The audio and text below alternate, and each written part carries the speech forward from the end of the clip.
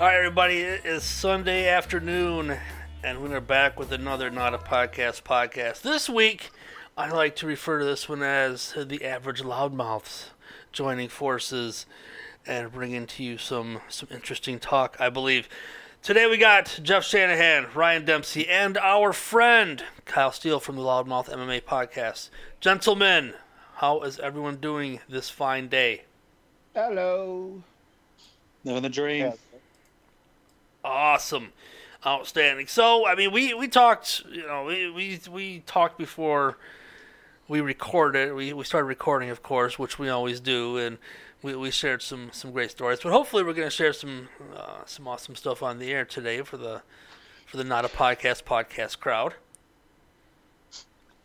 I don't know, man. What's our topic today, Dave? What's our topic today? Our topic today is drugs. Drugs, alcohol, illegal activities involving drugs and alcohol, I suppose. and I think we're gonna go deep.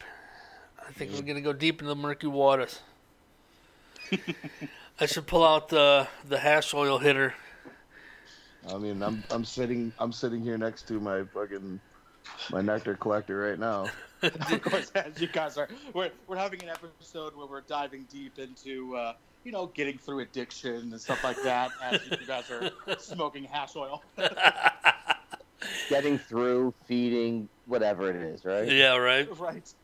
I mean, marijuana is such an interesting one because I'll say this, and I'm sure this will cause some debate, but I'm willing to go toe to toe with anybody on it. This idea that pot is not addictive is insane to me. Of course it's addictive. If it wasn't addictive, you wouldn't be doing it. The reason why you're doing it every day is because it has, an addictive principle to it. And more so than that, your brain naturally produces THC, which is why any drug you take, the reason why you're getting addicted to it is because you're increasing an already existing chemical in your brain. That's what's causing the addiction, is you're synthetically either reproducing or you're synthetically increasing some chemical that your brain is already producing. So, you could be addicted to anything. Like you can be addicted to video games. I know people addicted to video games. It's 100%. When they say that pot's not addictive. What they're really trying to say is that it doesn't have those physical addictive qualities where if you smoke weed for a year and then stop, you don't go through those wicked withdrawals. Like if you take painkiller like OxyContin for a year and then just stop, you're gonna have these physical withdrawals, these physical addictions. You could die. Exactly. Literally. That's I think cold sweats, the shakes, and all that kind of like the vomiting, like all those things that like your body's been so accustomed to getting all that stuff into it. Whereas with weed, you're just quote unquote enhancing this and that and the other thing, but it still has all those addictive qualities to it. Oh, definitely. Hell, you can be addicted to. I mean, so many things that you don't even think of. That people are addicted to shopping. People are, that's not a drug.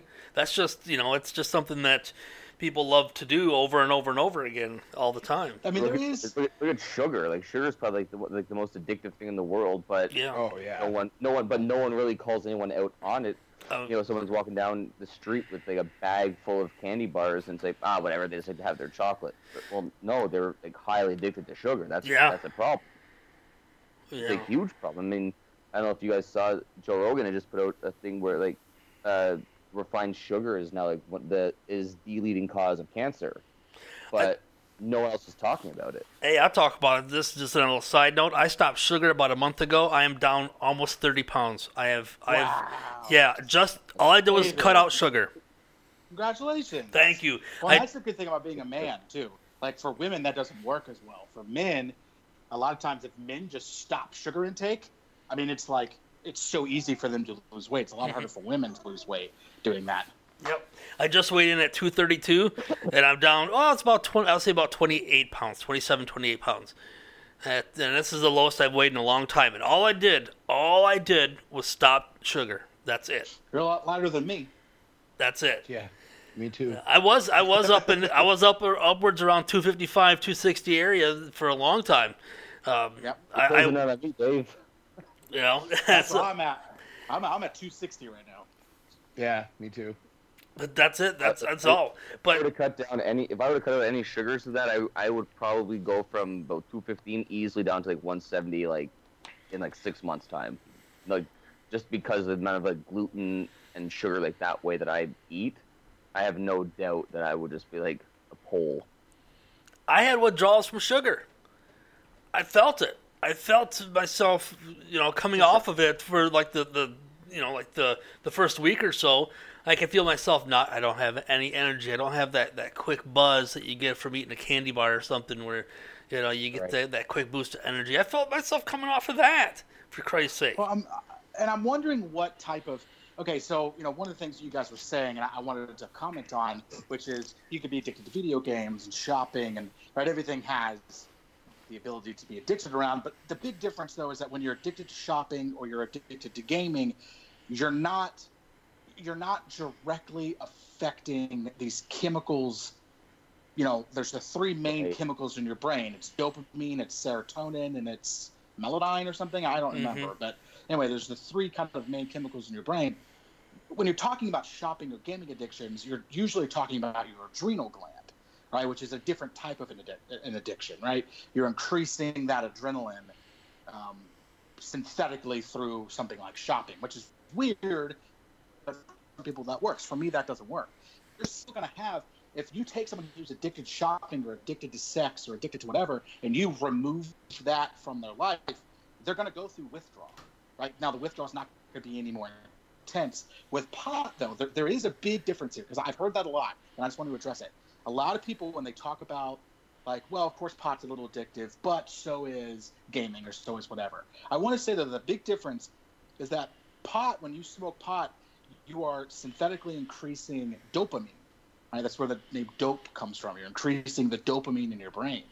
So when you stop smoking pot, your brain doesn't realize that it needs to start reproducing dopamine again, because it's been synthetically produced by this plant, right, for however long. So when you remove that plant, it takes your brain at least about, I think, I've heard anywhere from 45 days to I've even heard some people talking about 6 months. And I don't know which one it is, but I've heard it kind of varies, but it takes your brain at least 45 days to go, oh yeah, we have to produce dopamine on our own. There's this thing that was producing, it's not doing it anymore, right? Or triggering us to do it. So when people stop smoking pot, maybe they don't have the type of withdrawals you have with opiates, right, where you're shaking and you're vomiting and that kind of thing. But people who stop smoking pot, you're going to get very depressed. Things that you enjoy doing, you're not going to enjoy as much. Food's not going to taste as good. Like, that's the kind of shit you're going to have, because definitely you're basically forcing your body into this depression. Absolutely, your brain's not producing these chemicals. Marijuana's an antidepressant.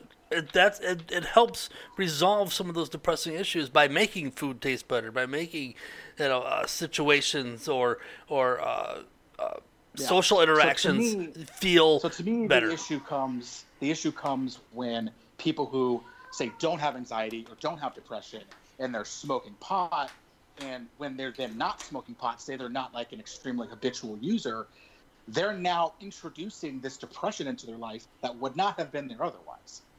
They would have been perfectly fine had they never smoked pot, because they don't have anxiety, they don't have depression, right? They just smoke pot because they're in a room where somebody was doing it, so they decided to do it, right? There was no real trigger for it. I have friends who smoke pot medicinally, and I understand it, I get it, I'm cool with it.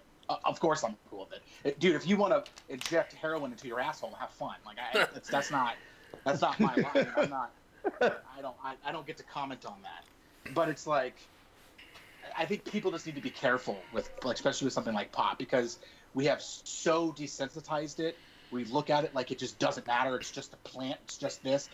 The problem is it's also not just a plant. The person you bought that pot from did not walk out into a cornfield and pick that out of the ground. That's not what that is. And depending on how much, like how bad the swag is that you're smoking, for some people, I know that obviously you guys are like, I was gonna say, not here. Not here. Swag, yeah. Jeff's not smoking Mexican ragweed out of a trash bag. No. But people that's are. been long gone. Yeah, we actually. People are still doing that. There are some instances of that, absolutely. Yeah. And that's not a plant, That's not a plant. That's something different. Some people, some people will take that swag and spray it down with painkillers, heroin, something to drop you, because the weed is garbage. They have to spray it with something else to get you up or get you down, or it's not just necessarily. But like us around here, because Michigan's is what it is. We actually have many instances where we just go and pick it from the ground and dry it out and smoke it. We do have that around here, and we're lucky enough to have that. That's really cool, though.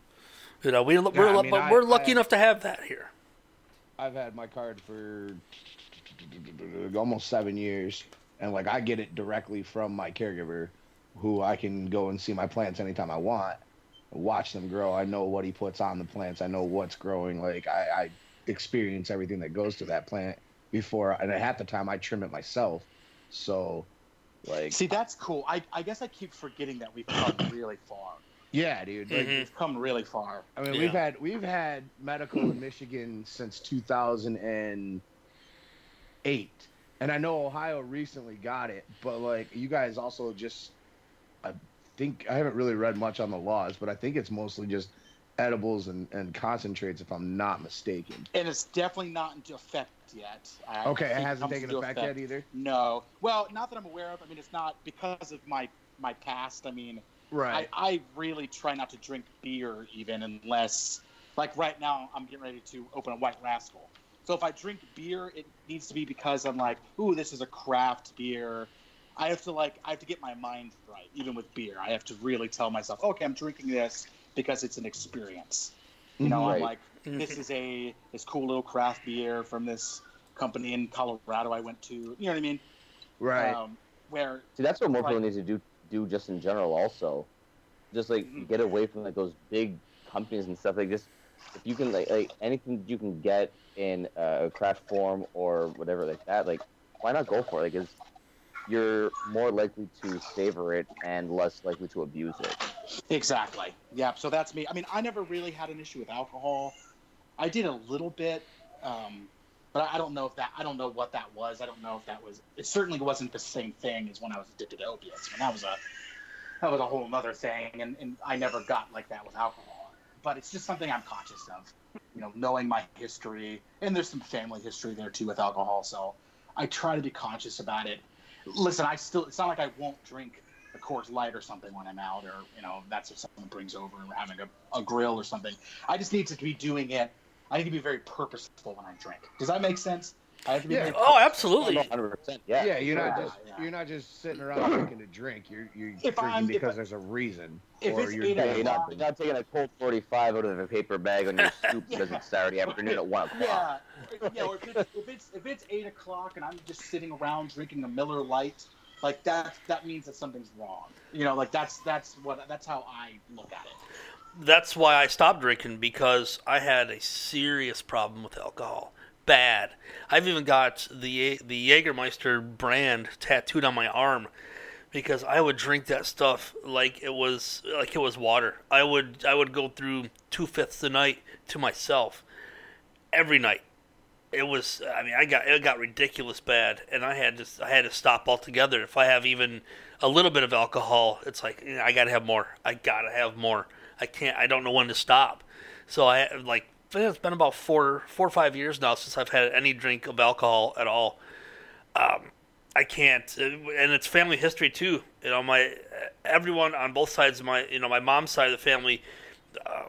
One of my uncles died from drug and alcohol use. The other one went to prison for alcohol abuse. One's wherever the hell he is because of alcohol abuse. We had alcoholics on both sides of my family, and I fell into it too. And I was drunk for 2 years straight. Didn't even realize what was going on. I was so drunk all the time. I can't touch the stuff anymore, and even socially, Dave, where do you? Because there's always that there's two sides of the fence of the way people look at it when people say that alcoholism, it's a disease. Where do you stand on it as that? Because you don't hear a lot of other addictions being called a disease, but for some reason alcohol, they always say that it's a disease. I don't find any kind of addiction to be a disease. I kind of find it to be its own classification. Addiction.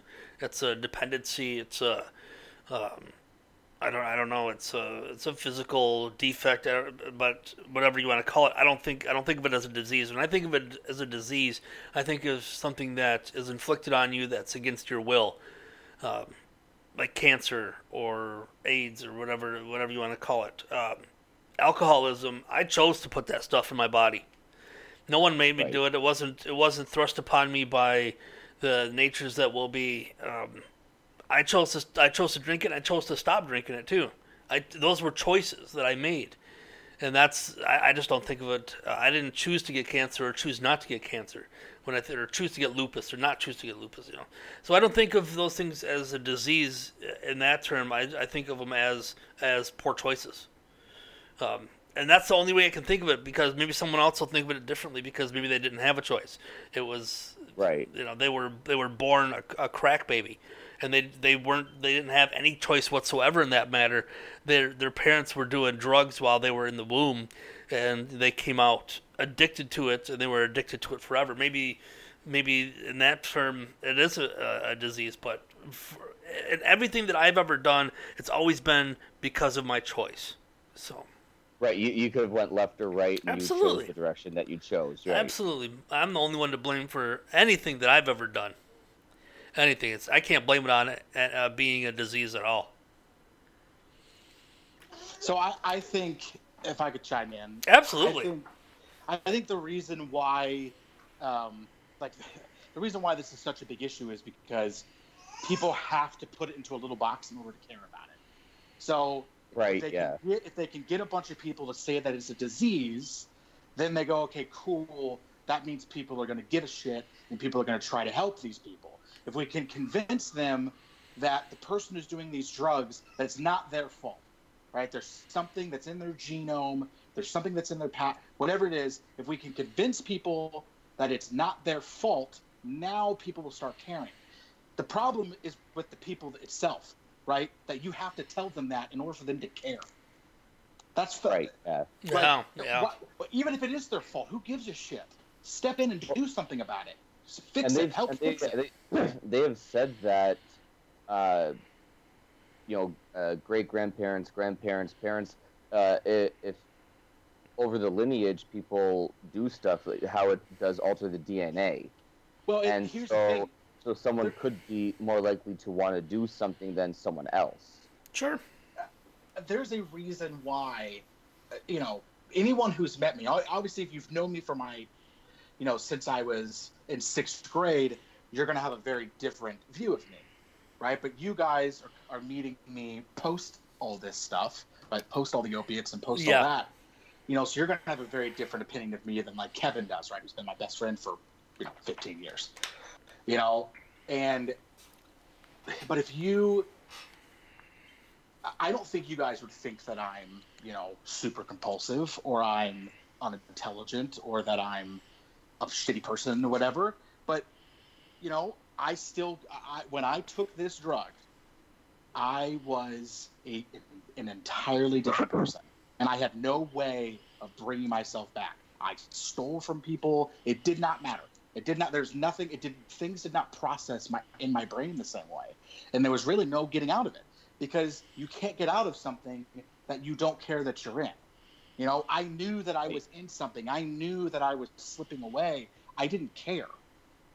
But that doesn't mean I didn't need help, because now I've had the help. And now I'm fine. I'm a productive member of society. I have a family. I have a house. I have cars. I have a good job. I have all this stuff now. Right, what I would not have had people not taken an invested interest in my life and said, hey, we think you can get past this. And it's not easy. People helped me out of it, and I would relapse. I relapsed 5 times before I finally did something. I joined the military, literally. It's literally why I joined the military. I said, okay, I've shown that I'm incapable of doing this on my own. That there's something that no matter how bad it gets, I overdosed more than once. Right, no matter how bad it gets, no matter how people, it doesn't matter. I'm unable to fix this thing on my own. So I made a very tough decision to say, okay, I'm just going to join the military and just make it to where I can't do anything. right? And just basically kind of detox myself through that process. And that's what I did, and it was awful. You know, it was fuck, I bet. And I don't want to go through it again. I'm glad it's over. But now I'm fine, right? I mean, fine is probably not the right way to put it, but I'm not taking pills, so, you know, yeah, that's right. better than nothing. Yeah. So you talk about, I think that, So I was gonna say, you talk about relapsing, and it's funny how a lot of society looks at relapse as, oh, that person's such a failure of this and that and the other thing. And one thing we talked about briefly, Anthony Kiedis, before we hit record, in his autobiography, he actually put down, he was writing the first time he went to rehab, the first thing that the person in charge, there was 10 people in the room, and he said, everyone look around, everyone's in a circle. He says, look around. He says, only one of you will walk out of this room when everything is said and done and never come back in here. Because they're like 90% of people that do any rehab will relapse, and there's such a negative connotation with relapse as well. That person's just weak; they can't do it. But the fact is that like relapse is like a reality of life for addiction. Oh, and there was this thing on Facebook I saw one time, and I've told this story before, but I'll tell it again here. It resonated so intensely with me, And if you're listening to this and you have a drug past or you're currently going through it, I mean, I think this will resonate with you as well. But Danny Trejo, you know who that is. I think Absolutely. That's the actor, yeah. So he posted on Facebook, he was blowing out the candles on a cake, and it had 50 on it. And on the bottom it said 50 years sober. And people were commenting on it, basically saying like, oh, you mean he just doesn't do drugs? Like, what do you mean he's 50 years sober? Like, he just doesn't do drugs, or he doesn't drink, or whatever his vice was. And when I saw that, I was like, how true is this? And people who haven't had addiction problems, I don't think they understand that you're never not an addict. So I'm still an addict. 100% I'm an addict. I'm with you. Same here. 100%. And everybody who's ever had an addiction, you are an addict until the day you die. And the moment you forget that is the moment that you're going to be foaming at the mouth in a Taco Bell bathroom. You have to always remember, if you have done this thing and you have gone and you've become addicted to it in a way that we know what the difference between casual and addiction is. So you have to be able to tell yourself whether you're addicted to it or not, right? You need to be able to know that. But if you have ever been addicted to something, you are addicted to that thing forever. It'll never go away. Period. You can I love that you say that. Times. You go to rehab 1,000 times. It doesn't matter. No. It never goes away. The difference is you making the choice to not do it. There are days where I have to make a conscious decision to not seek out drugs. And this is a tough thing to admit. I mean, it's something I've talked about and I've been relatively open about. But I have to make a conscious decision to not do this, because my brain is not wired the same way as everybody else's, or at least people who don't have addiction. I mean, I'm talking to people who've had addiction. Exactly. So you guys know exactly what I'm talking about. Yeah. But my brain is not wired the same way. When I come upon walls, my brain goes, oh, well, just go take some Percocet. Like, you're fine. You know what I mean? And it's like, it's this weird little voice in your head. And I don't know how to get rid of it. And I think that's what I figured out. Same thing with having, I've one of the reasons why I got into drugs in the first place is because I have a very intense anxiety problem. And I've had this for my whole life. And it's just one of those things you have to deal with. It happens to a lot of people. Zach, who I do the show with, has been very open. I mean, he has an incredibly intense anxiety problem. I mean, I don't want to say problem. That's not the right way to put it. But you know what I mean. He has an intense anxiety disorder. And it's very, very bad for him. I'm very, very fortunate that mine is not that bad. But anyway, and when I was taking opiates, that was going away. And that was one of the main reasons why I kept doing it. So I didn't even realize that I was doing anything wrong, per se, because I was just treating something that was wrong with me. And that's why a lot of people who, like gymnasts, why they become addicted to heroin, is because it's usually stemming from something real. They have a lot of injuries, wrists and ankles and shoulders and knees, and they wind up taking Vicodin or Percocet or something, or God forbid, OxyContin or fitnol or something. Yeah. To try to treat a very real pain. See, that's the thing. They're not just taking Percocet because, well, here's what I'm going to do today. That's not what it is. They're taking Percocet because every time they walk, it feels like their knees are about to give out. Right? So you start taking this medication to treat the pain. Well, eventually doctors stop prescribing it. Right? And then you start buying it on your own. And very quickly you realize how expensive Percocet is. And you realize how expensive Vicodin is. Oh, yeah. And you start doing this mathematical equation in your head, this algorithm, the opiate algorithm, where you go, okay, is the extra money I'm spending on this pill worth not sticking a needle in my arm? And eventually that algorithm starts tipping. And you start going, yeah, I'd rather just stick a needle in my arm. I mean, at this point, like, I don't have any fucking money. So I don't have any other choice. So that's how these gymnasts get addicted to this stuff. So that's why, again, people refer to it as being a disease. But it's not because it's actually a disease. It's because by calling it a disease and by trying to convince people it is a disease, you're getting people to care about it. Because if they truly believe that it's your fault, they're not going to give a shit. They're just going to say, well, then don't do that thing. Yeah, they'll try to heal you at that point. They'll make it a cause. And, once you know that soccer moms and the like find out that there's a cause out there that they can wrap their hand around, and they will try to heal you for the cause. So gymnasts is the same way as when we talk about pro wrestlers. Pro wrestlers fell into that category, and they were dying in droves because of painkillers and painkiller overuse. Because those Somas, they had to completely ban Soma use. Relaxers. Yeah, oh my God. You ever hear Kurt Angle talking about his days? Jesus Christ, like, you're talking like he's taking 40 pills in a day. Yeah, 40 Vicodin in a day. Like, Jesus, like to some, like, to me, I hear, like, I take 3 or 4 a day. I would think that would be a little, be careful. You hear someone saying that they're taking 40. It's like, holy shit! And you went out there and you performed. Like to me, that's just an unfathomable thing to do. Still functioned. That's like the story about Shawn Michaels, Kevin Nash, and Scott Hall splitting the 100 somas. Yeah. Oh yeah. Yeah. Scott Hall said. I took one extra, so he was more fucked up.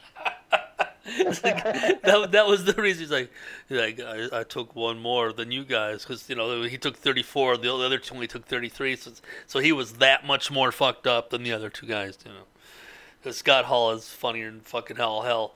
So they fell in that category too, man. And I have been taking opiate painkillers since I'm 6 years old, and I still take them. But I've also broken 60 bones. I've had almost 30 surgeries. I've had hip replaced. I've had both ankles replaced. I've had elbow replaced. I've had shoulder rebuilt. I've had a shit ton of injuries, and I have never, because I've been taking them for so long, and I've never grown an addiction to them. I just don't care if I take them or not. That's insane. It's just I can't even wrap my mind around that. I know. It's so insane. I can't even wrap my mind around it. The first time he told me that and explained the whole thing to me, I had the exact same reaction, Kyle. I was like, how the fuck? Yeah, I was that's most of the population, though. I mean, that's the thing. And I think that's why that's, again, why people try to label it as a disease. It's because they're trying to find a way, instead of just saying, kind of what Jeff said. I think what Jeff said was perfect. Or David, I don't remember. It's one of you two.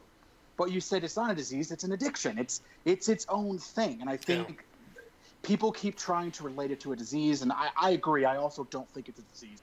I've gone kind of back and forth on it over the years. But I've realized when I was saying it was a disease, what I was really trying to say, which is it's not entirely that person's fault. There's something else there. There's something in their genome.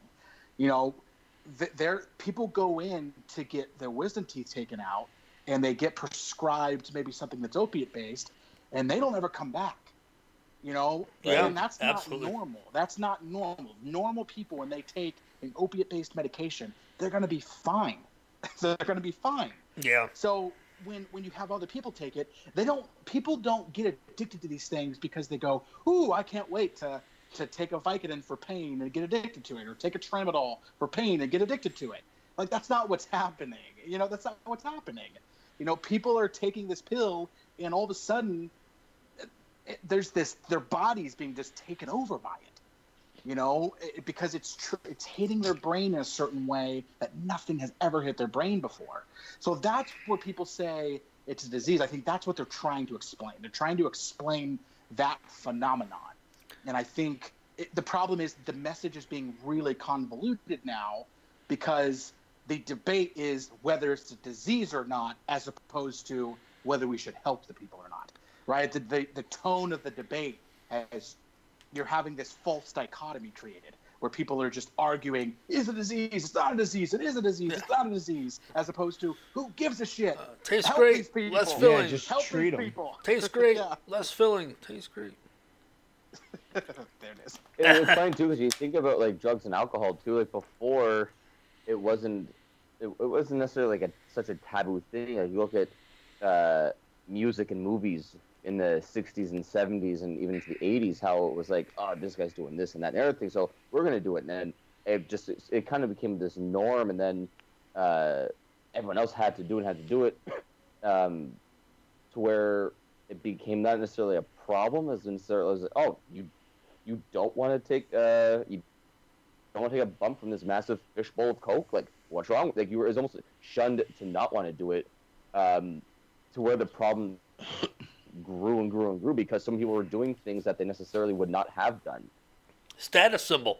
There's also that. Yeah. You know, at parties, there's I didn't really, but the very first time I did cocaine was almost that. I mean, everyone was doing it. I'd never done it before. I was drunk, and I was like, fuck it, why not? I'll try it.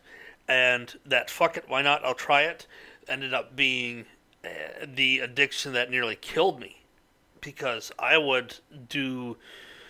I don't even. I hope my bosses aren't listening to this, but I don't listen. I don't work for them anymore anyway.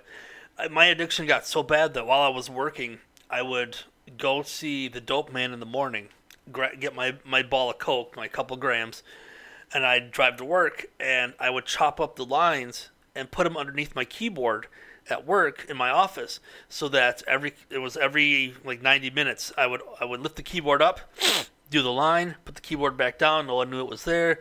No one knew what I was doing, and I'd keep doing my work. And I would do that every single day. And once I got to the point where I couldn't afford it no more, because coke is fucking expensive as shit, then I would start scamming. I'd start scamming people. Right. And then I'd start stealing from people. And once I started stealing from people, I realized that I'm not the guy, that I'm not the friend that I was to people before, because I was a good friend to people. I cared about people, and I cared about how they were. And once I couldn't afford coke anymore, that's when meth took over. And once meth takes over, you're done. You're done. That stuff, for a $15 bump, you'll be up for 3 days. Every time. If one of the biggest mysteries in my life, like one of those things that I talked about before, you can go left, you can go right, you don't know why you do it, but you did. When I was 18, I was running my first kitchen, and I saw these shady characters always walking in, handing bags off to these guys who'd been at the restaurant for years, like longer than I had been. And there's always the little salad plate in the freezer. One by one, throughout the night, in a 6-hour shift, that freezer door is probably opened 150 times for guys just to quickly grab the credit card or the whatever, and grab grab the straw, and boom. The first time, Ryan, here, take a line. I'm like, what? No, I don't want to. Oh, come on, we're all doing it. Go. I never once touched it, and to this day, I've never once done a line of cocaine. Which every kitchen I've ever walked into, they always look at me and they're like, how have you never done cocaine? It's because cocaine, alcohol, and weed, those are your three big, and painkillers, but to a lesser extent. But those three are the big things in the kitchen. So if you find someone that has for some reason never done one of the three, you look at them like they're a unicorn. It's like, what? You've never done how? Like, how can you have made it this far without doing it once? And opiates are too much for me, man. Ugh. I've never done coke either. I have. It's too much. I like, for me, the strangest thing that people, like anybody that really knows me and knew I was best friends with a couple of guys in a local band here that did a lot of things and shit, but those guys were like synonymous with cocaine. Like, they had a fucking drug dealer that followed them around, and I managed to never do cocaine with it. Coke never appealed to me. I was on Adderall and Ritalin and shit from the time I was in the 4th grade until I took myself off of it in college. Oh, so like I knew, because like they diagnosed me with ADD as a kid, and then my freshman year of college, I was just like, you know what? I don't want to do this shit anymore. So that's stop taking the reason why. Okay, when you took Adderall, did it slow you down or speed you up? Slowed me down. See, cocaine wouldn't sit well with you anyway. See, you're probably very similar to me.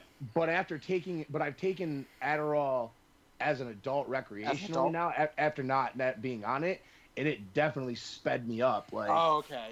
I was flying and shit, and like drinking fucking like a fish, and just partying on it. So, all right. Well, don't do that. Like, no, I haven't even touched this. I don't fuck with stimulants. Like, he's a downer. Caffeine. Uppers are just like, I can't even, again, talk about like how just wrapping my mind around stuff. I mean, it's crazy how different people's body chemistries are. Well, I think in just brain chemistries, really. I mean, like uppers, problem with uppers for me is I had the same problem with cocaine that I had with shrooms, which is that my brain gets going and I just hate it. And like when I was using drugs, it was usually stuff that slowed my brain down. Right. Speeding my brain up is not. I don't need that. It's plenty fast. I mean, it's cruising. I don't need any help. So, when I'm taking. Sorry, I was doing a little laundry. That's probably what those background noises were. So yeah, like I've done cocaine a couple times. Never as an adult, but never as post-army. We'll just say that. I kind of have like pre-army life and post-army life, and it's two very different people. And so, yeah, I mean, I remember doing shrooms. The first time I ever did shrooms, I've done shrooms twice, and I did it the second time because I thought maybe the first time I just went into it with the wrong mindset. So when I did it again, I just tried to like, okay, you're gonna go into this different, right? Like, you're relaxed, chill. You're gonna think about this. You're gonna meditate on this. I just like had these prompts written out in a piece of paper. I was like, these are the things I'm gonna meditate on as I'm doing this and going through this experience. And I hated it. Did you have a panic attack? No, it just or just like anxiety in general. It would just be this like I would be walking down the street, and I would be like, what if I ran into that sign? What if I climbed up the sign? Why are we going public on Mustard, dude? I was out in public. No. We went to Steak and Shake. I remember, man. We went to Steak and Shake, and I was. Oh, Kyle. Boy, I was having Jeff's getting ready to bring with the blackboard and the chalk and give a lecture on this. Is not how you do it. No, I was going through this thing where I'm like, what if I ran into that sign? Would I get hurt? Well, if I did get hurt, like, what would the sign go into me? If the sign went into me, well, it would cause this thing. And what if it like ripped me down and it went in? And then would I become a sign? And then with the paint? I mean, it's just like my brain was just going 1,000 miles an hour, and as it was happening, I was really uncomfortable. But it was when it was done, and I was looking back on it, I'm just going, I'm never doing that again. And on the same level, using any type of upper, which I understand shrooms on an upper, it just had a very similar effect on my brain. Yeah. But when I'm on an upper, I'm like, I just like, unless it's caffeine or something, and I'm just like waking up in the morning. Yeah, I have no interest. I have no interest. I need stuff to slow my brain down. I can't really say anything because, like, my second time ever taking shrooms, I ate an eighth of them and then went to a Clutch concert that was super sold out. and like I got separated from my group. Oh no! Because like we were up in the balcony, like smoking and stuff like that, and it just got super hot, and I was like, I gotta go. The problem was like we were at the very front side of the balcony, so you had to go up a set of stairs and then down a set of stairs. Yes. So like I got downstairs, I almost fell going up the stairs, and I was like, can't do that again. So I tried to find my friends downstairs, and it was just not happening. I spent like half the show just like standing next to this bar debating whether or not I could get myself to go upstairs. And then a friend of mine texted me. He was like, "Hey man, come up here." And then that was all I needed, and then I went. Oh God! Yeah, that's not a good idea. That's a very, very bad idea. Yeah, well, I lived. My life motto was just like, well, I guess if we're gonna do it, let's fucking do it right. Because like or wrong, whatever. Wrong. I mean, I had a fantastic time. Don't get me wrong, but like, I've never had an addiction to the maybe outside of fucking weed, obviously. But I mean, like, I really enjoy pills, but I only did them to a point where a habit or an addiction would start, and then I would stop doing them for a while, or like, take time off. But like, I think a big part of addiction is that you don't enjoy it. Like I didn't enjoy being addicted to opiates. No, nobody does. I was not. They always say about that feeling of like, you've done it, but then there's like that instant regret of why am I doing this? Even though I feel this way, I hate myself for doing it. Like, I mean, I don't know certain things because I've done so little, but I've heard so many people tell me that, like, why? Like, I asked them, why do you do it if you don't feel good? He was like, I don't know. I feel good at that first. I feel good when you take it. Awesome. And then there's that regret. But then, as it starts to hit you, you forget the regret, but then the regret comes back. And I mean, I mean, any addiction, any abuse, it is a very confusing thing if you haven't done it, right? Well, like, you can't put yourself in a person's shoes. Yeah, for sure. But like for me, the thing that kept me like, I guess, focused and aware of what I was doing was also the fact that same, group of best friends and shit that were also doing a lot of coke were fucking also opiate addicts. And I lived with 3 opiate addicts. I had never done opiate, pills recreationally until my friend introduced them to me. And it was just like, here, open your mouth. And I would take it. And okay, here we go. Oh, take another one.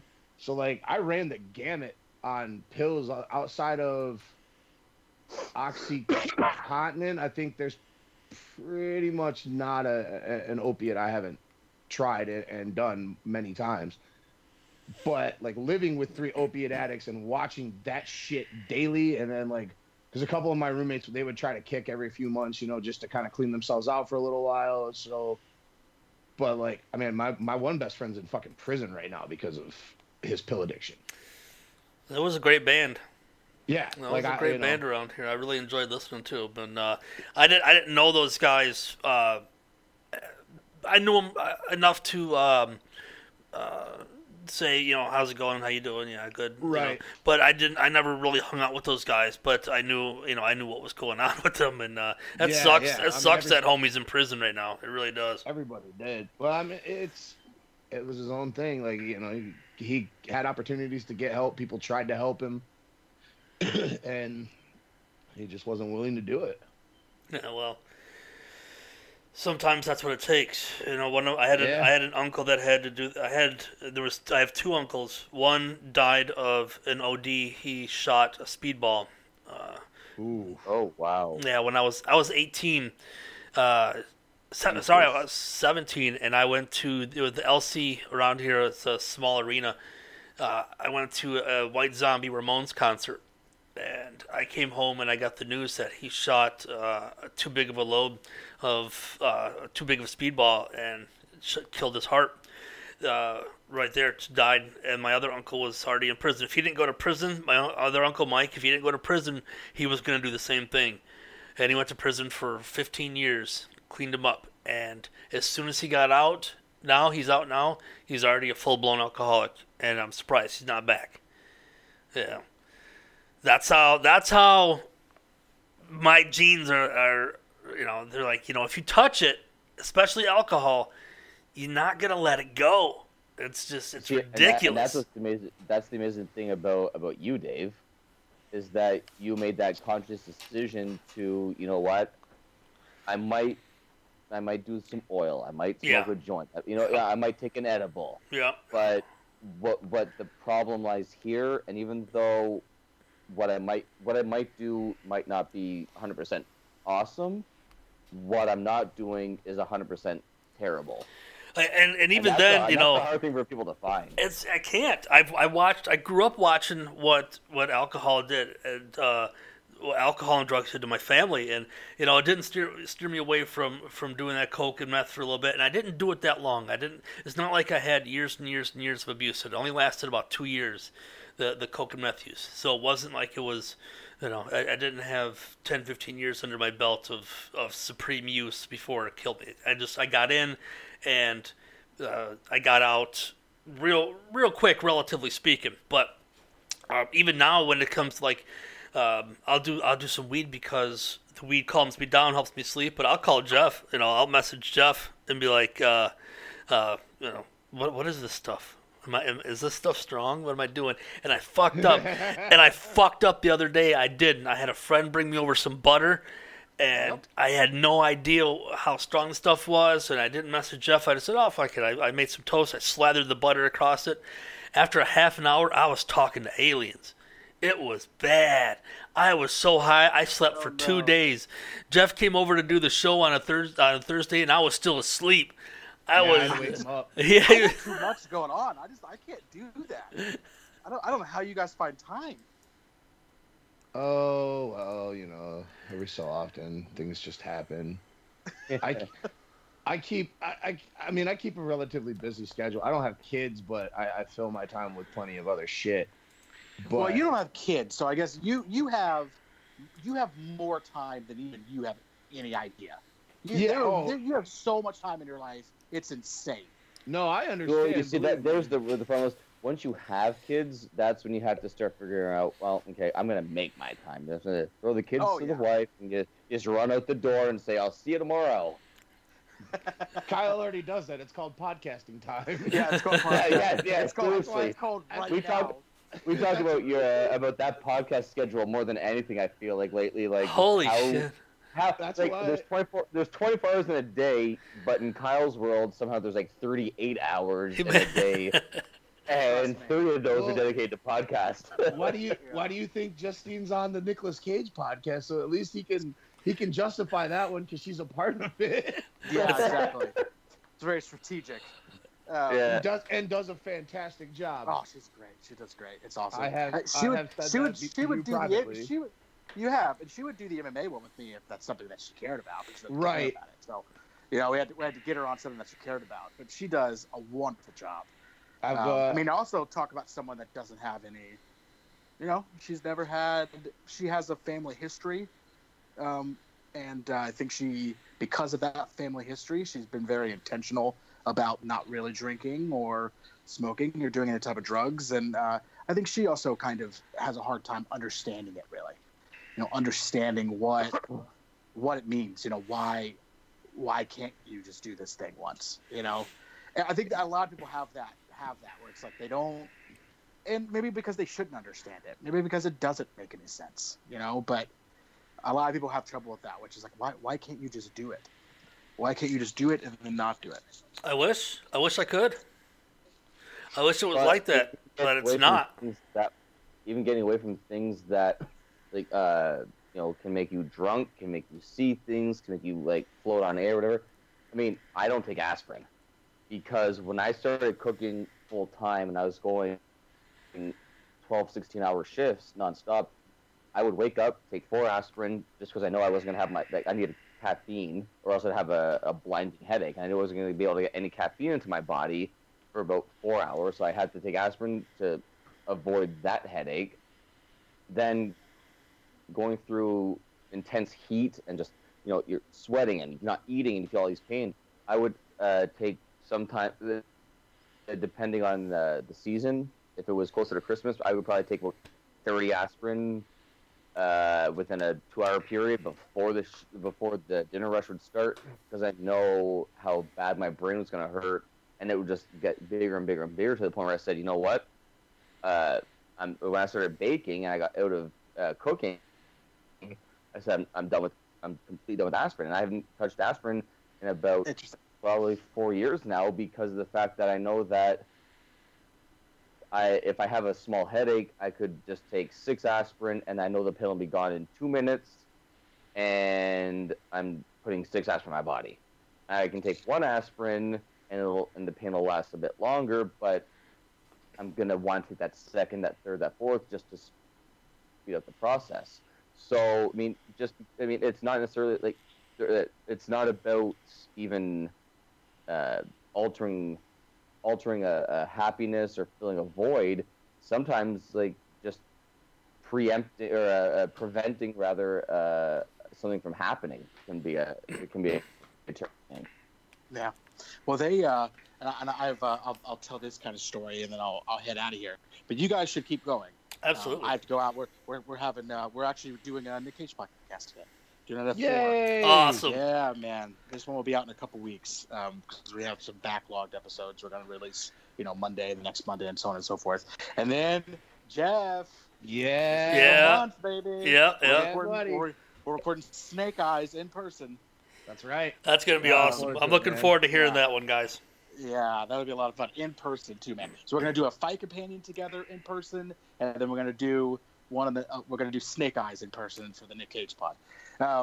So yeah, I was gonna tell you. I mean, this is a story I was talking about before before we started recording. But so I got my wisdom teeth taken out, and the medication that they give you that puts you to sleep, it turns out it's something that I had taken before, recreationally.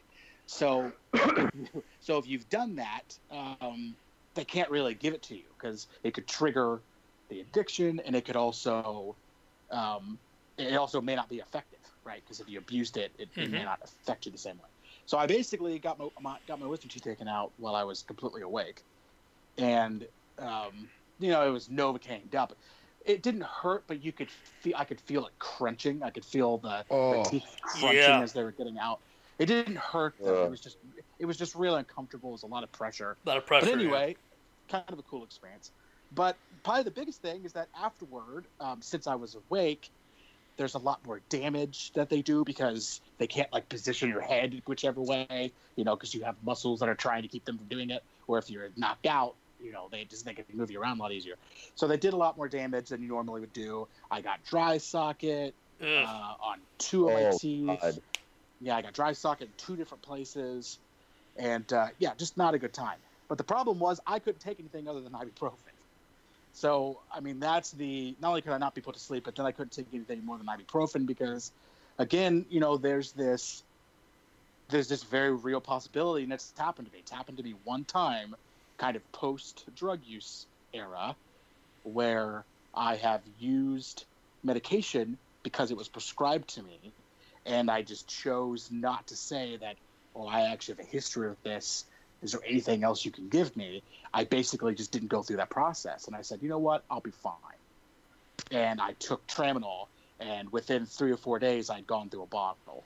And I was like, well, nope, I can't do this, so never mind. And then I'll never make that mistake again because I could have derailed all the progress. Easily. Yeah. I will never ever make that mistake again. It's almost like I'm glad it happened when it did, because it was before I'd even met my wife, obviously before we had kids and got married. So I'm glad it happened when it happened. Sure. That I kind of learned that lesson that I can relate to later. Because I've had back pain since then, of course, and I've had injuries where, it's easy to go to the doctor and say, hey, yeah, just give me some pain pills, but nope. Ibuprofen for me, my friend, and I don't even like taking ibuprofen really if I don't have to. Not because for very very similar reason as Ryan.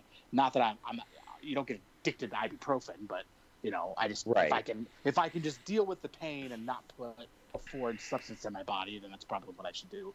Sure. So yeah, I mean, and that's something for my whole life, man. Like, God forbid I get into a car accident or something, where I have some type of chronic pain. I mean, I don't know what I'm gonna do. And it's a very real fear. It's a very real fear. Like, what happens? Like, that if you into a car accident and they could put it into my body without me knowing. Yeah, you're unconscious, and they strap you to the gurney. They get you in the ambulance. They put something in you, and you wake up and all of a sudden, like even though you consciously didn't do it, your body is reacting to it. And it's not even a joke. I really, literally live in fear of that. Like, I really do. It's something I think about often. You know, just like, man, what if that happens? Like, what would I do? Because now I have kids. Now my whole life's different now. You know, right. I don't have time to figure shit out. You know, I don't have that luxury anymore. You know, so what if that happens? What if I get some type of chronic injury and this stuff's put into my system without me even knowing it? I'm not in control of it. You know, I mean, I am and I'm not. I mean, I've obviously gotten through it, so I have some type of control, but it's just, You're also conscious of it, too. I'm very conscious of it, extremely. Probably more than I even need to be, really. But it's just, that is definitely a real fear of mine, and I hope that never becomes an issue. But, guys, enjoy your episode. I'm heading out. I will be. I'll listen to you guys tomorrow, man. I'm excited. Hey, thanks for coming out and doing this, Kyle. Really appreciate that, man. Thanks for opening up with us. Yeah, thank you. Talk soon. Bye, all right, man. That is Kyle from LoudMouth MMA, LoudMouth Network, Nick Cage Podcast. So many hats he wears, so many podcasts he does. That's the Green Lantern, man. That's the Green Lantern. I mean, I don't know how that guy has enough time in the day. I mean, I'm a dad to 2 little ones, and I don't even have enough time to breathe. And this guy goes and does like 15 million podcasts on top of that. Like, it's an amazing thing what he's a champ multitasker. You see, he was feeding his kid, he was doing laundry. You know, last time I had him on, a couple weeks back when I had him on the main show to preview one of the cards, he was shopping at Kroger while he was doing the show. He was, he manages. Oh yeah, he multitasks like a motherfucker. He's a multitasking motherfucker. He was on with Blake one time. He was out running some kind of errands, just walking around. He was doing something when we had for the sandblasting fucking episode. Yeah, doing dishes or something. I don't know. No, that was Blake. That was Blake. He was just outside doing yard work or some shit. That's what they do, man. They multitask. But so the interesting thing, like to me, when he brought up tramadol, so. You know, I've talked about my fucking history with my back and shit for a long time, but my doctors, because I'm open about having my card, cannot and will not give me fucking opiates. They won't give me any kind of Vicodins or anything like that because I have to piss for them, and clearly I'm gonna come up hot. Yep. So they started giving me tramadol because of that fact, which I don't even really fuck with the tramadol that much unless it's bad, but. That shit's fucking can be crazy, dude. Like, I mean, I've taken shit recreationally, and I've fucking just popped 2 tramadols for the fuck of it, and saw what it can do. And if you're drinking, like, that's what that dude that just got convicted in Muskegon, that Josh Humphreys guy. Yeah. That's what he was using to fucking like as a date rape drug. Yeah. That's the. I don't know if you heard about this, right? I don't know if we talked about this at all, but this guy had. We didn't. How many counts? That were against that had come forward, I think like 13, but there was I think one of you guys may have shared it on Facebook. I did. Okay. It's kind of like I went to school with this piece of shit. Like he was 2 grades ahead of me or something like that. Yeah, Josh was 2 years ahead of me. But yeah, I went to high school with him. He's a fucking weirdo creep piece of shit. So, my friend, in front of the show, Scott, Dale and Scott, my buddy Scott, he had to go to the courthouse it was like 3 days ago, whatever it was, 4 days ago. He had to go to the courthouse to register something. I don't know what it was exactly, some kind of paperwork. So he was, and he had to go in front of the judge for something. It wasn't anything bad. It was just, it had to get done. The person ahead of him was that Humphreys dude, and Scott got to watch this Humphreys dude get sentenced for all this stuff. Oh, Jesus. So he was in there. He's like, Scott, like me, I hadn't heard anything about this. Scott hadn't heard anything about this. I didn't hear about it until Scott shared it. He said, "Did you know that there's this mega date rape dude? He got like 26 years per count or something like that. He got 28 to 51 years total of prison sentence." Or he was sentenced from 28 to 51. Hopefully he gets like 52. Hopefully he serves like. And then the co-defendant hasn't been sentenced yet, but Yeah, dude, this was like a big thing for years with Josh. Like, this has been going on for... That's messed up. Fuck. Over 10. I mean, I'm 23, so we're talking over a decade now of him, like there's plenty of girls that probably didn't come forward, or cases that just got swept under the rug. Well, but that's crazy, because for like tramadol, I can't take tramadol because if I take one, it makes me sleep for 15 to 18 hours straight. I can't wake up. I can't function. I can't wake up. I can take 10 Norco and function. I can take Oxy and function. I can take morphine and function. I take one tramadol and it makes me sleep for 15, 18 hours straight. I can't take the stuff. That's what I was saying. Like, sometimes it depends. Like, sometimes it hits me differently. Like, sometimes I can take it and be fine. Sometimes I'll pop 2 and I'm fine. Sometimes I'll pop 2 or would pop 2 and just get completely fucked out of my head. And when I would pass out, I would pass the fuck out. And if you're drinking on them, oh fuck. Oof. And if you unknowingly, because he would drop them in girls' drinks. What a fucking piece of shit. Well, like my friend Hank, that he used to work at Cancun, so like that was like one of Josh's big stomping grounds was at Cancun. So like Hank had to turn in security footage. You can't actually. This was years ago, but you can't actually see him drop. But like he turns and does something with a drink and then comes back. Oh shit! Well, yeah. Even if you can't actually see it, you know what the fuck he's doing, right? Wow. So I didn't know shit about this till Scott shared it. I really didn't. I didn't even know what was going on. Yeah, this was like a big deal. This guy was like a major predator, and like he had a bad reputation around town anyway. Like for this shit, a lot of accusations before charges were finally ever brought against him. But yeah, it's been going on for a long time. Wow. A lot of years, a lot of people fucking. We had our own Bill Cosby. We had our own Bill Cosby who had a sidekick. Yes, 2 of them. Seriously. Mm-hmm. The Cosby Show was running wild, and we had, we had that crazy Willis cat running around. I don't know what the fuck he was on, but he was out murdering people, left and right, kidnapping them. Willis? Yeah, so we had some crazy motherfuckers around here. Dean Metcalf back in the day, that dude that fucking killed that Andrea Bossi chick. Back in the 90s. Yeah. They didn't even find her body until a couple of years ago. Yeah. She buried her across the state. But yeah, out there in like Whitehall. So Jeff, what's the worst drug you've ever done? Methadone. Methadone, yeah. I'm with you. Like I said, outside of Oxy, like maybe one other thing, I've ran the gamut on opioids and opiates. I mean, I've never touched heroin, but I mean, methadone is as close as you can get to it. It might as well be outside of Oxy. Yeah. But yeah, I would definitely say that. I think methadone is worse. Really, it's more. It's dirtier. It's just filthy. Methadone is a motherfucker, but it's a fucking incredible high. Oh yeah. Like I took that and I completely understood like how people can get hooked on that, let alone how people get hooked on heroin. Yeah, I took some too. I was like, I get it. Yeah. Oh yeah, I get it. I mean, you probably got prescribed it for pain. Right? I did. Yeah, I did. Yeah, I just was taking it to get fucked up. Yeah, and even when they prescribed it for pain, only once did they prescribe it, and I took it, and I got so fucked up off it I couldn't function, and they were giving me at a time that I needed to take something for pain and function. I was still working. And function, right. So right. I brought it back to him the next day.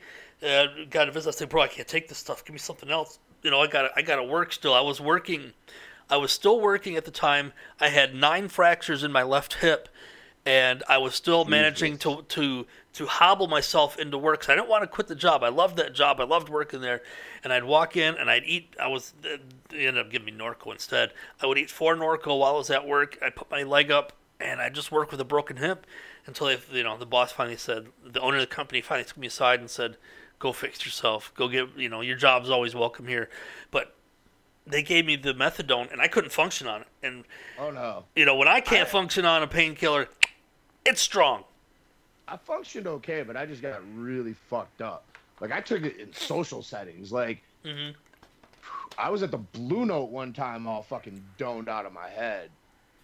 and like watching music, and these heavy waves are fucking coming on. And I'm just fucked, dude. I can only imagine what people were. But I felt like I was functioning fine. Sure. Like I wasn't like waddling all over the place or like in the corner nodding out and shit. Like I was standing up having a good time, but I was fucked. And after a few times of that, I think I took it one more time after that, like probably a year later, and I was like, yeah, I'm good. Good. I'll stick with fucking Norcos and shit when I want to have a good time and get fucked up. But like I said, I lived with addicts. So yeah. We used to on Mondays when we used to have Intervention Mondays. We would watch the show Intervention, and we would put a Xanax under our tongue, eat 2 Norcos, and then like let the Xan dissolve, and then smoke a joint while we watched Intervention, and then just get fucked up. Nothing tastes worse than a dissolving anti-anxiety med. Ativan, oh my God. Xanax, Ativan, Klonopin, all of them. They all taste like fucking ass. It's the most bitter fucking thing. That's why, like, yeah, you had to take it under your tongue so you couldn't taste it. And when you were ready to swallow it, you had to wash it down with something real quick. Yep. Yeah, Xanax is fucking gross tasting. And Ativan's the same exact way. Same thing. Ryan, I think yours is what, aspirin? No, you know what? It probably would have been Tylenol 3 or 4 or whatever they give you for wisdom teeth when I was Tylenol with codeine. Yeah. Yeah, like I had that when I got my wisdom teeth though, but I was one of those like randomly rare cases where I had no swelling, I had no bruising. Lucky you. I mean, the day after I had my wisdom teeth, so I mean, you have your wisdom teeth out, you sleep for like 24 hours. The next day, I was at the park playing soccer and heading the ball, even though the surgeon said, don't do anything with your head. I was, doing everything that I could, just having fun, and had no problems. And I had only taken them once or twice, but I had held on to them, and it was probably one of the times where I couldn't get to the store to get aspirin when I was cooking. I had taken whatever, like I said, I don't know if it was 3 or 4, whatever the level was.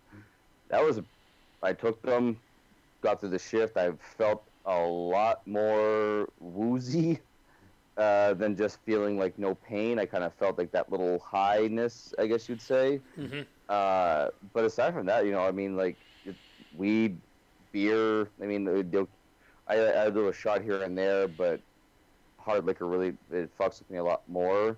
So I stick to beer and the occasional glass of wine. But my addictions are my addictions. That's fine. I'm not saying this is a bad thing, dude. This is a really good thing for you. No, 100%. Well, fuck. Look at our conversation the other night in the chat group.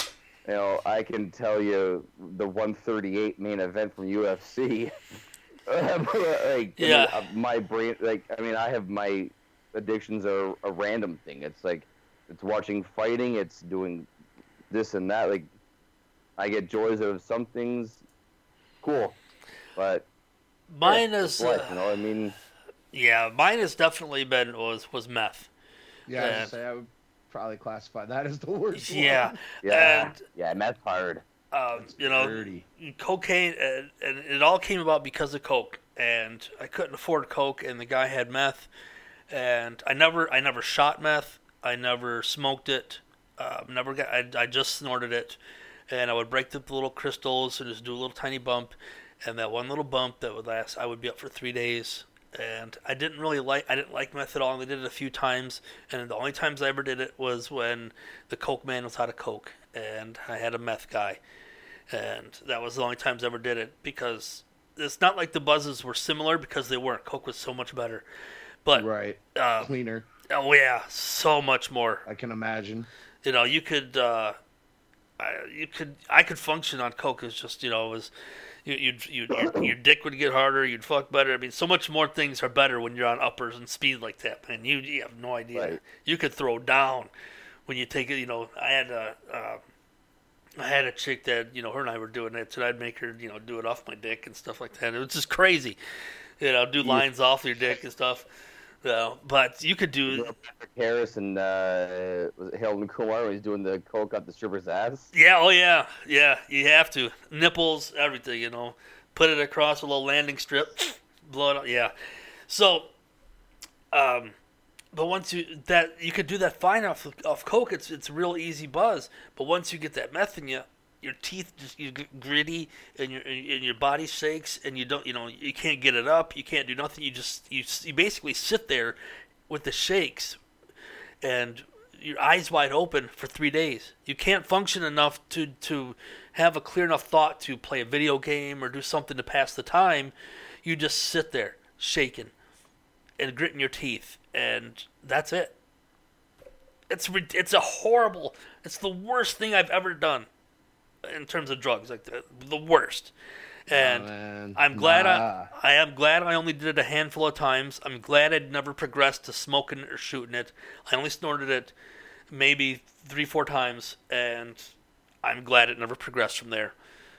Stimulants just never appealed to me. Yeah, I hear a lot of people say that. I hear more people say that they'd rather go down than up. Yep, I like weed and I like opiates, like opium. Oh my god, have you ever smoked opium, Dave? I have. Yes, I have. Good. Oh god. Yeah, put the ball inside on a needle, put the little cup over top, and just took that cup to the side. I was fucking wasted. We used to snake it into blunts. Yeah, yep. Because, like, same time period, the pill guy also could get fucking gram balls of fucking heroin for $15, or not heroin, opium. Yep. For $15 a shot. That's a good price.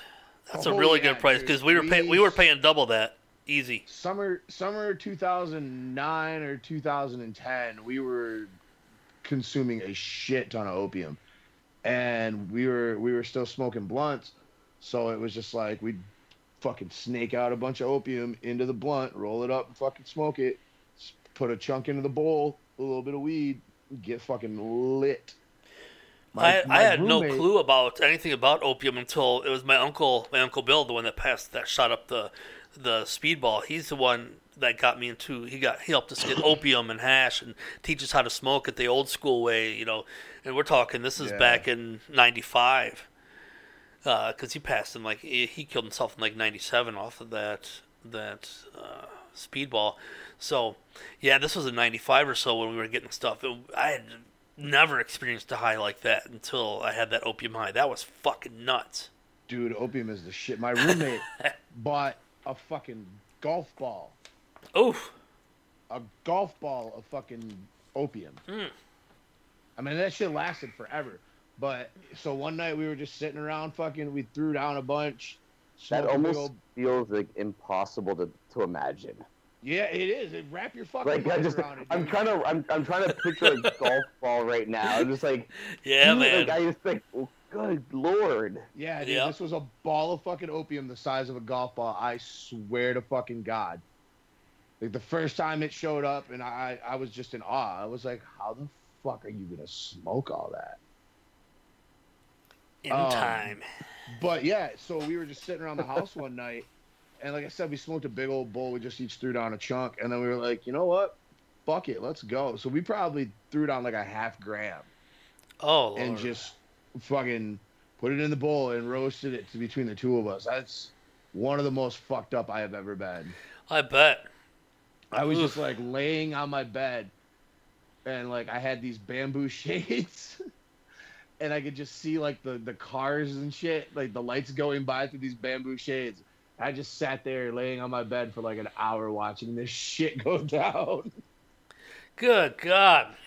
Yeah, man, I was fucking wrecked. Whew. Wrecked. I've had some pretty good mushroom trips too. Yeah. I went through a lot of mushrooms in the one summer as well. I didn't do a lot of those. Mushrooms or acid, really. Never done acid. I was working myself up to acid, and when I got to the point where I felt confident with the amount of times I had done hallucinogenic mushrooms, that I was like, yeah, let's fucking try acid and see what happens.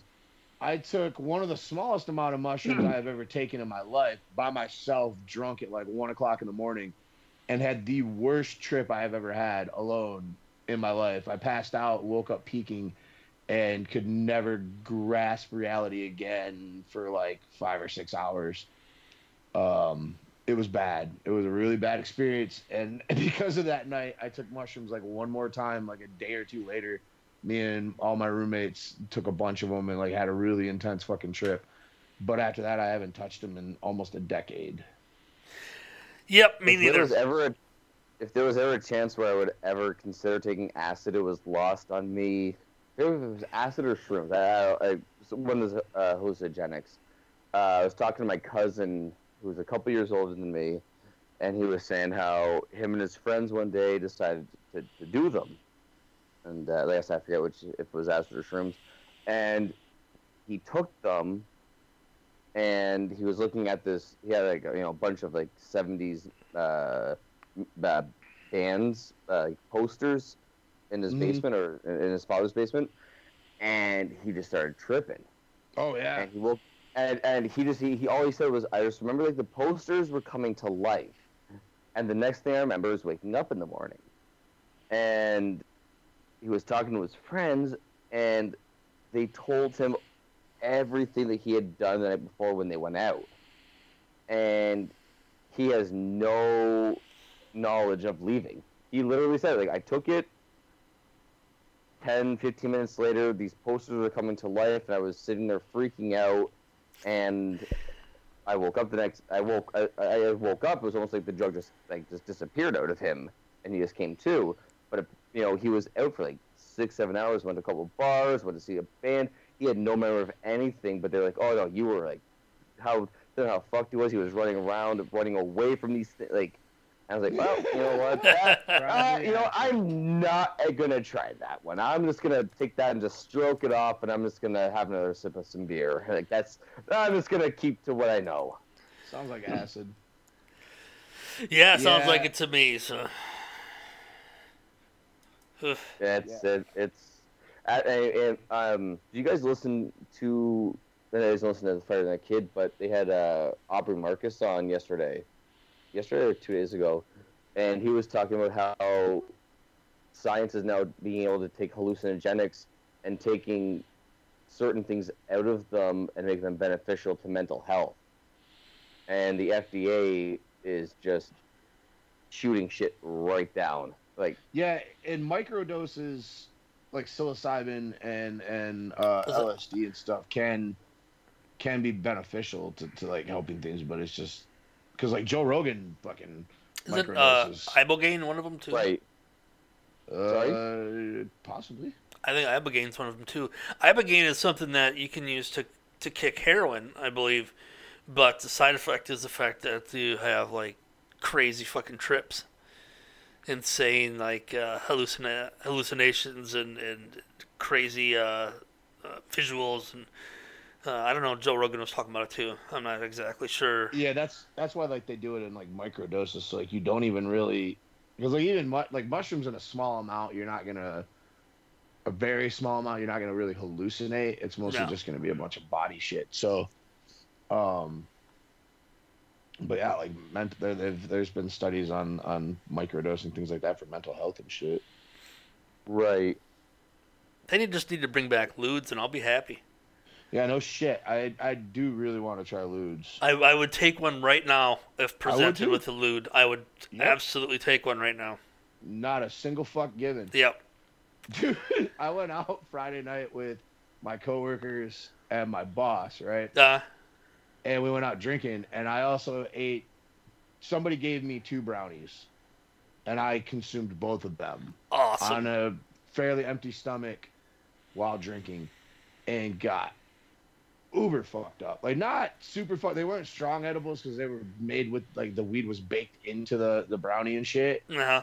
But I generally, like, I will smoke while drinking, but I generally don't mix eating and drinking. Because... Right. Okay, yeah.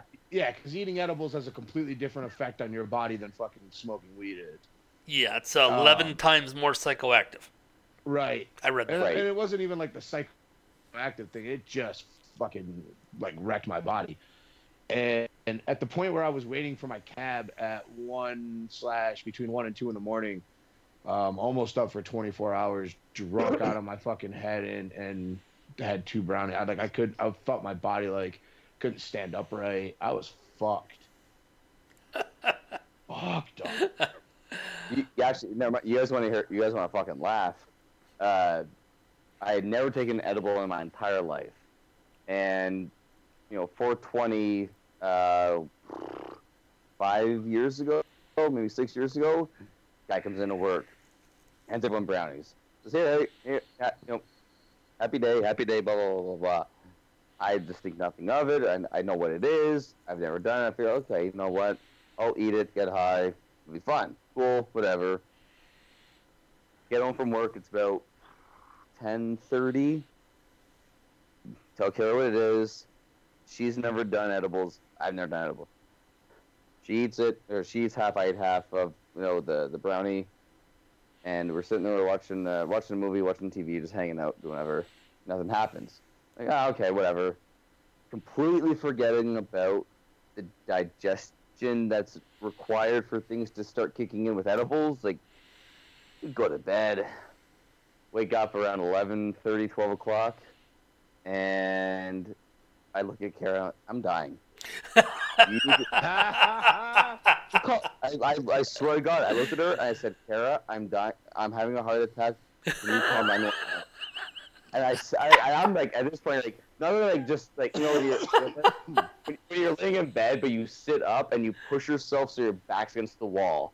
And I was like, Kara, right now, and she goes, I can't. I don't feel good. I'm not right. And there was no clue to either of us at the time because we were sleeping and we woke up this way. So we're just both of us Jesus. Oh my God, what's going on? And we're just freaking out, and then we start realizing, okay, oh my God, it's the brownies. Okay, we're good.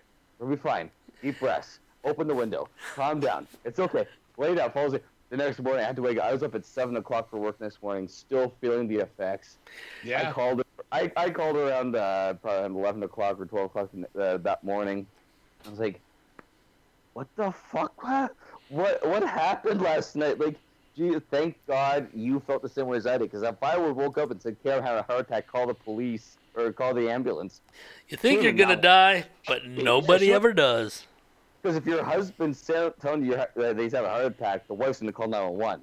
But she was such in the same state as me that she was like, nope, can't do it. I know. No, I can't. I don't feel it right. But it was like, just like, we look back, we laugh about it nonstop. This is like when it was like, what the fuck were we thinking? Like, of course it was going to take time to kick in. Of course that's why we felt that way. It was just fucking 2 idiots just having fun. Nobody ever dies. You think you will, but nobody does. It's fucking crazy. Yep. Yeah. I was Diego Sanchez 5 years before it was cool. On that note, let's get out of here, boys. Sounds good. I gotta go do some work and take care of some stuff. So let's find some music and get the fuck out of there. It was fun. I was glad to have. I was glad Kyle jumped on. That was fun. Yeah. Thank you, Kyle. I talked to him, man. Hey, Kyle, awesome talking to you, brother. Yeah, that's right. Ryan and Kyle have not spoken in person. That's awesome. Okay, I didn't realize that. I would also like to say, fuck you, Kyle. And you know why? Fuck you, Cam. I should have keyed up South Park thing of Cartman saying "fuck you, Cam." Yeah, I'll tell Kyle in person that soon. That's great.